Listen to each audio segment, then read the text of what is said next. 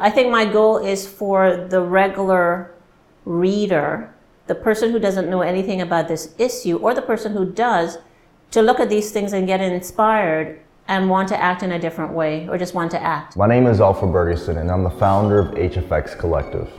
Welcome to our collective voice. I interview social shifters, change makers, people within community who want to be heard, people in community who have something to say, and people that are making a difference. Thank you for listening to our collective voice.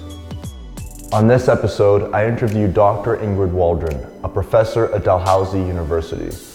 She joins me to discuss her latest book and her latest documentary with Ellen Page titled There's Something in the Water.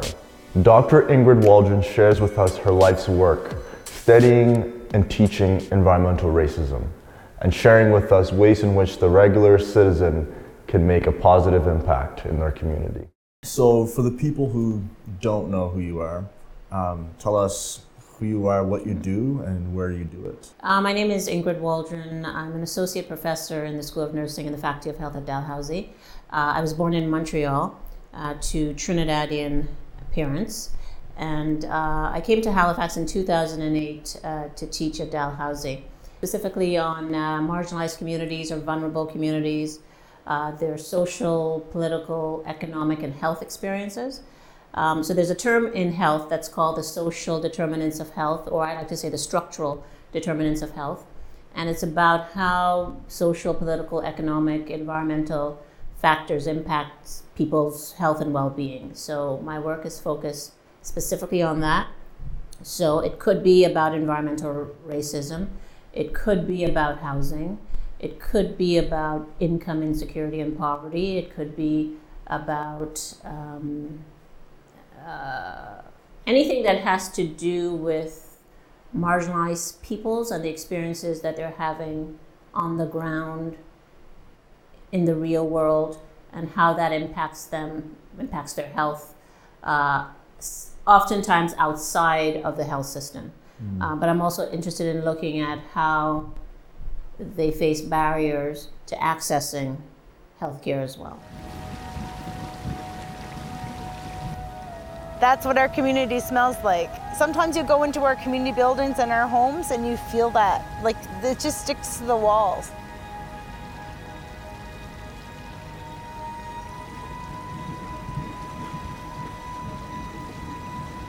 These are the aerators.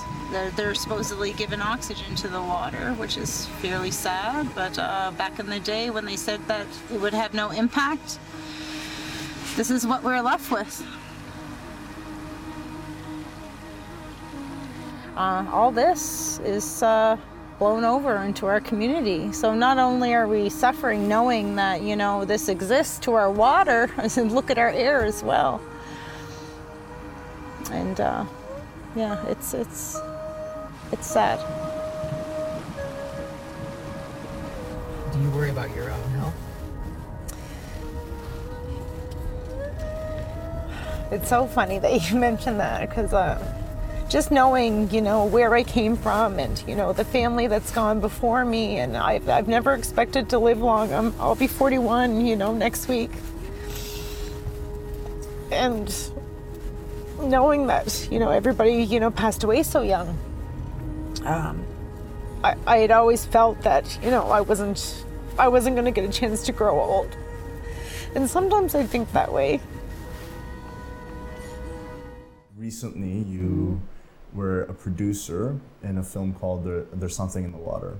Where did that come from? I know you've written a book. Can you tell us more about the book and why it was written, when it was written, and what we'll find inside that book? The book is based on my environmental noxiousness, racial inequities, and community health project. I've been doing that since 2012. And in 2015, the publisher, Fernwood, I met with the owner of Fernwood, the founder of Fernwood, in 2015, and he asked me to write the book. It wasn't something I was thinking of doing. I was thinking of writing a book somewhere down the line, but not that quickly. Right. And he said, I want you to write a book on your project, and I want you to focus it on both Indigenous and Black communities, and I want a historical analysis. And I said, yeah, that sounds interesting. So the book, I started slowly writing the book. I would say in 2016, based on the project and based on all the things that have happened throughout this project and the journey that I've taken. But it also, it includes a lot of facts and statistics as well. And the book was released in February of 2018. And I did all the book launches, but then in around October, I went onto my Twitter page and I noticed that there was a lot of activity on one of my Twitter pages, and I traced it back up to Ellen Page, the actress. Mm-hmm. Didn't know initially when I first saw her name following me that it was her. Didn't think much of it, went about my business and came back 3 weeks later. I noticed it was Ellen Page, the actress. I thanked her for promoting my book. Then a friend of hers arranged for me to have to have a 3-way kind of conversation on the phone, and I would say it's Christmas time last year. Mm-hmm. And she said to me, I just want to use my platform. I want to use my celebrity to kind of leverage some of these issues and also support your work and support the people who have been impacted by environmental racism.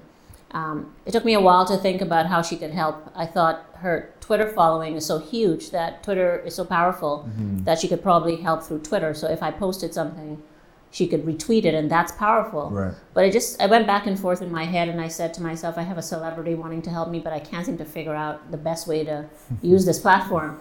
And then we had another conversation in the new year, and that's when we came up with the idea of doing a film. She said we could do a little film. It wasn't, mm-hmm. we weren't thinking of TIFF, that's for sure. Yeah. She said we can post something on Twitter, little clips. And I said, that sounds great. The other women on the phone who were Indigenous women who were dealing with the Alton gas issue, everybody was screaming and squealing, and everybody was excited. And then she came up in April of this year. She filmed for about 6 days. And then when I went to look at the footage with her, and the director, Ian Daniel, we thought we had something powerful here, mm-hmm. and that it warranted more than simply posting it on Twitter. That's when we started talking about feature-length film. We started mm-hmm. talking about perhaps an hour and a half rather than 30 minutes or 20 minutes. Right. And that's when we started talking about film festivals. Like, we were just kind of joking around, and we said Berlin, we said Sundance, we started talking about TIFF, and we said, yeah. And I said, I think we need to do this project justice, and I think if we just throw it onto Twitter, it's really not a great way to get the issues out there. I think TIFF is best. Right. I think TIFF has an international audience, and I think that's the way we should go. They were saying, I'm not going to be disappointed if we don't get to TIFF. We did this so quickly, and I said, no, I want TIFF. Yeah. So yeah. And this is off of. So there's something in the water. Is your first book? My first book. Wow. Yeah. So how did it feel to have Ellen Page? Well, for the book itself to fall in your lap, and then Ellen Page to find it and come to you to build something from that. It's really shocking. I have to say I'm not religious, and I tell this to I have a personal trainer that I see every day, and I told her this. So I'm not religious, keep in mind, but I did say in October of last year, before Ellen, mm-hmm. I said out loud to myself, and maybe it was to a higher power, that it would be great if something huge happened around my book. I said those words out loud. Mm-hmm. Not thinking much of it. And this happened. So I don't know. I keep reminding my trainer. I said, remember when I said that and I told you about it? She said, I don't believe in any of that stuff. And I said, well, this is huge. And I actually voiced it. Yeah. When they say speak things into existence, yeah. I don't know. I can't explain it, but this is huger than what I had imagined. So it was something that I wanted. I was speaking to somebody else, and they had a book out, and they said, nobody was coming to, I didn't have anybody coming to any of my book launches. And then something kind of dramatic happened around Pictou Landing First Nation, and then she got a lot of attention. So sometimes you need maybe a spark to give you a little bit more attention, something happening perhaps in the environment that draws attention to your book. Mine just came because I voiced it. Yeah, that's amazing. Mm-hmm. So talk to us about the journey of the actual documentary. Who was involved in that? Who did you interview? Where did you guys go to get the different perspectives to produce this documentary? Well, my role as a co-producer was to get the people in line, right? Because I knew I had worked with these individuals through my project, so I knew them.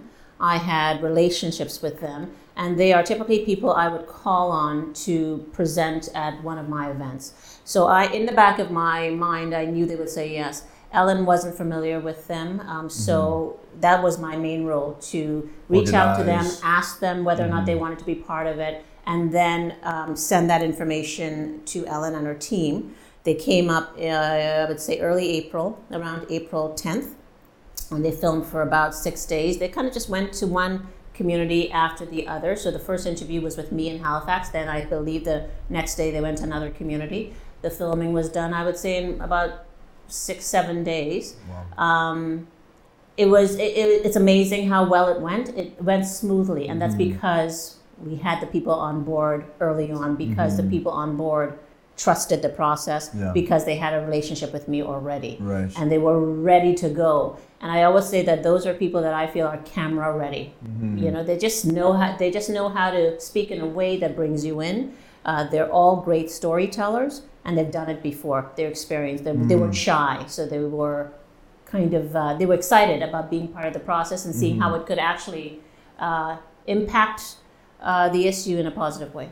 What type of impact do you hope this documentary has? For me, I'm a professor who's always interested in informing and educating, and knowledge mobilization is kind of what we talk about often as professors. How do you get your work out in different and creative ways, apart from just publishing? A lot of people don't read journal articles.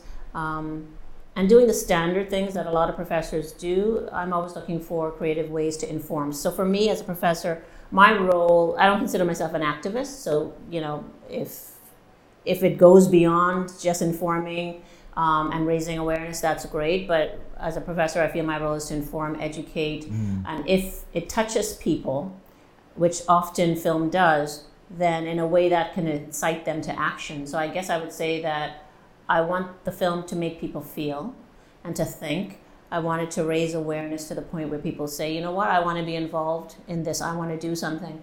And after the film festival, I saw that happening with people approaching me on the street.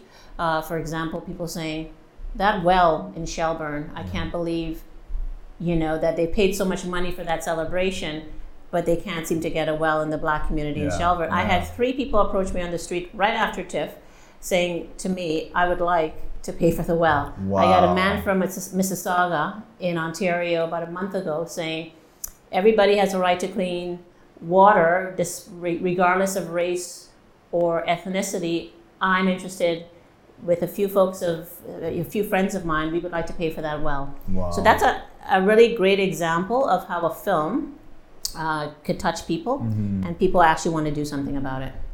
That's amazing. There was one scene in the film that just gave me chills, and it was when they were in Shelburne and they were driving down a street and, you know, pointing to the houses and the people that have passed away from contamination, cancer.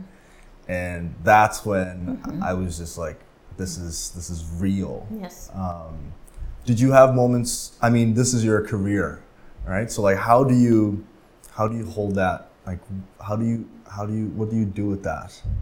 How do you deal with that? Like knowing that there's so much out there that people are suffering from. And it's funny, I felt the same as you, and I'm part of this project. And Louise met with me in 2015 and told me, Ingrid, everybody in my community seems to have cancer.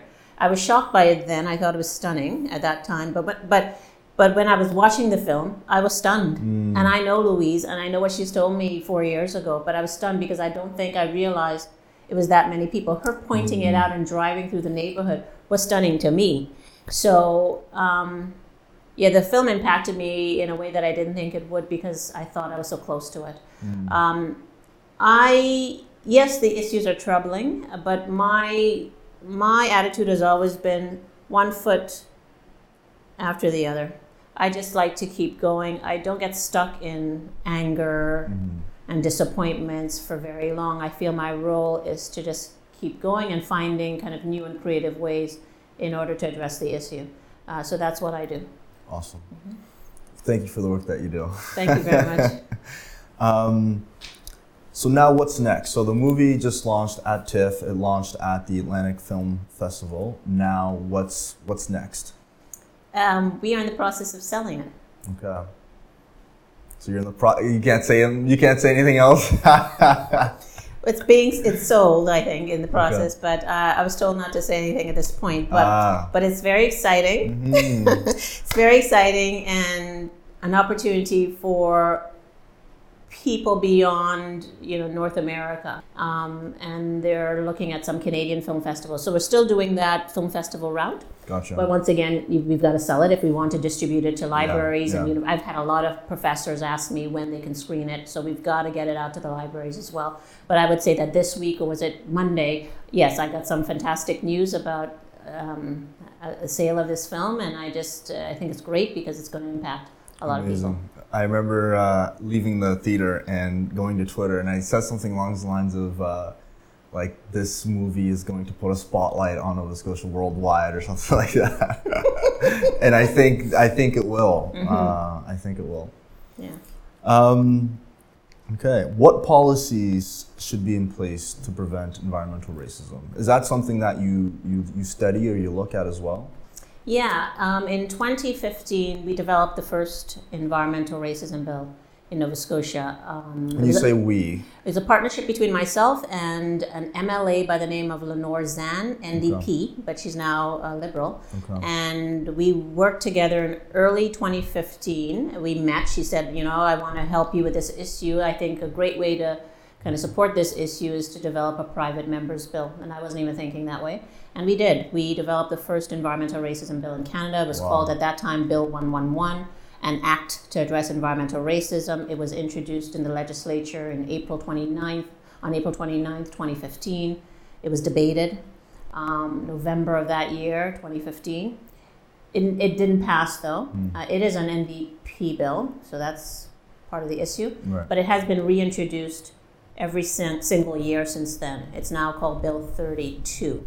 So for me, a really important piece of this is environmental racism legislation, or an environmental bill of rights, which isn't exactly environmental racism, but if we can center the experiences of Mi'kmaq and African Nova Scotian communities into an environmental bill of rights, then I'd be really, really happy. I think it's not the complete answer, but I think having an environmental bill that centers the experiences of the people most impacted is really, really important. A provincial bill and a federal bill. How can communities come together to fight environmental racism? They are doing it. They have been doing it. The young people have been doing it. Look at the climate marches that have happened across Canada and the world. It's like, at times I'm like, I don't know what else. I think mass mobilization and action and getting people together who are passionate is really important for this. Yeah. I also think that sometimes we do these big marches and then there's nothing. Mm-hmm. And you got to keep doing it, I guess. Mm-hmm. I do see the frustration in people. It's like we've had great marches and protests, but sometimes nothing comes from that. I think it has to be steady and consistent and persistent over time. Yeah. But it's people go back to their jobs and they go back to other activities, and it's hard to keep that up. So I would say beyond an environmental bill of rights or an environmental racism bill, we need to have people coming together like we have and like we've always had, but we need to be persistent. We can't let up. And that is oftentimes the only way government is going to hear us. We also, of course, it's voting. Yeah. It's about who we select. And the kinds of questions we ask our politicians during election time, that's also key as well. Absolutely. If you could guarantee one person to pick up your book, to read it, to view the documentary, and then to act on it, one person who could do that, who would it be? One person. And be honest. It's a really great question. Well, I guess I could say Justin Trudeau, but I don't think it's going to have that much of an impact. I think my goal is for the regular reader, the person who doesn't know anything about this issue, or the person who does, to look at these things and get inspired and want to act in a different way, or just want to act. So, what I explained earlier, when I was approached on the street by people who said, I want to pay for that well in Shelburne, that's actually more important to me is people, regular folks who want to do something, than a politician picking up my book, I guess, because I don't know if that's going to have any impact. I should say I sent my book to Justin Trudeau. I did. And Jack Meat Singh, I sent it when it was published. So for me, it's really about the regular person. I think we often miss that the regular people, regular folks, have a lot of power. So I want them to pick up the book, to get educated. I want them to get angry. I want them to feel. I want them to look at the documentary and feel in a different way, of course, because I think a documentary is much more accessible and can be more powerful than a book in many ways. And I want them to think about the issues in a very different way, because the way I wrote the book is to get people to think about environmental racism in a different way that we're talking about in this province. There's a focus on environmental justice, and nobody's talking about the racism part of it. Before you get to the justice, you got to talk about the condition of environmental racism. Nobody wants to do that. So I wrote the book because I wanted to change the narrative and change how people think about the issue. So for me, that's satisfying to me, that the regular person would pick that up and say, you know what, I'm angry, or I feel empathy, and I want to now do something. Awesome. Well, I hope that if Justin Trudeau or our premier were to look at the movie or the book, I hope that it would inspire them to act as well. Yes. Okay. Thank you so much. Thank you. I appreciate your time. No problem. On December 20th, the Premier of Nova Scotia, Stephen McNeil, announced the closure of Northern Pulp, one of the locations where There's Something in the Water was filmed.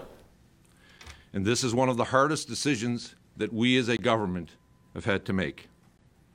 The commitment I made to clean up Boat Harbor was a serious one and not something our government did lightly. Many governments before us said they would clean it up, but did not. We will not repeat that pattern.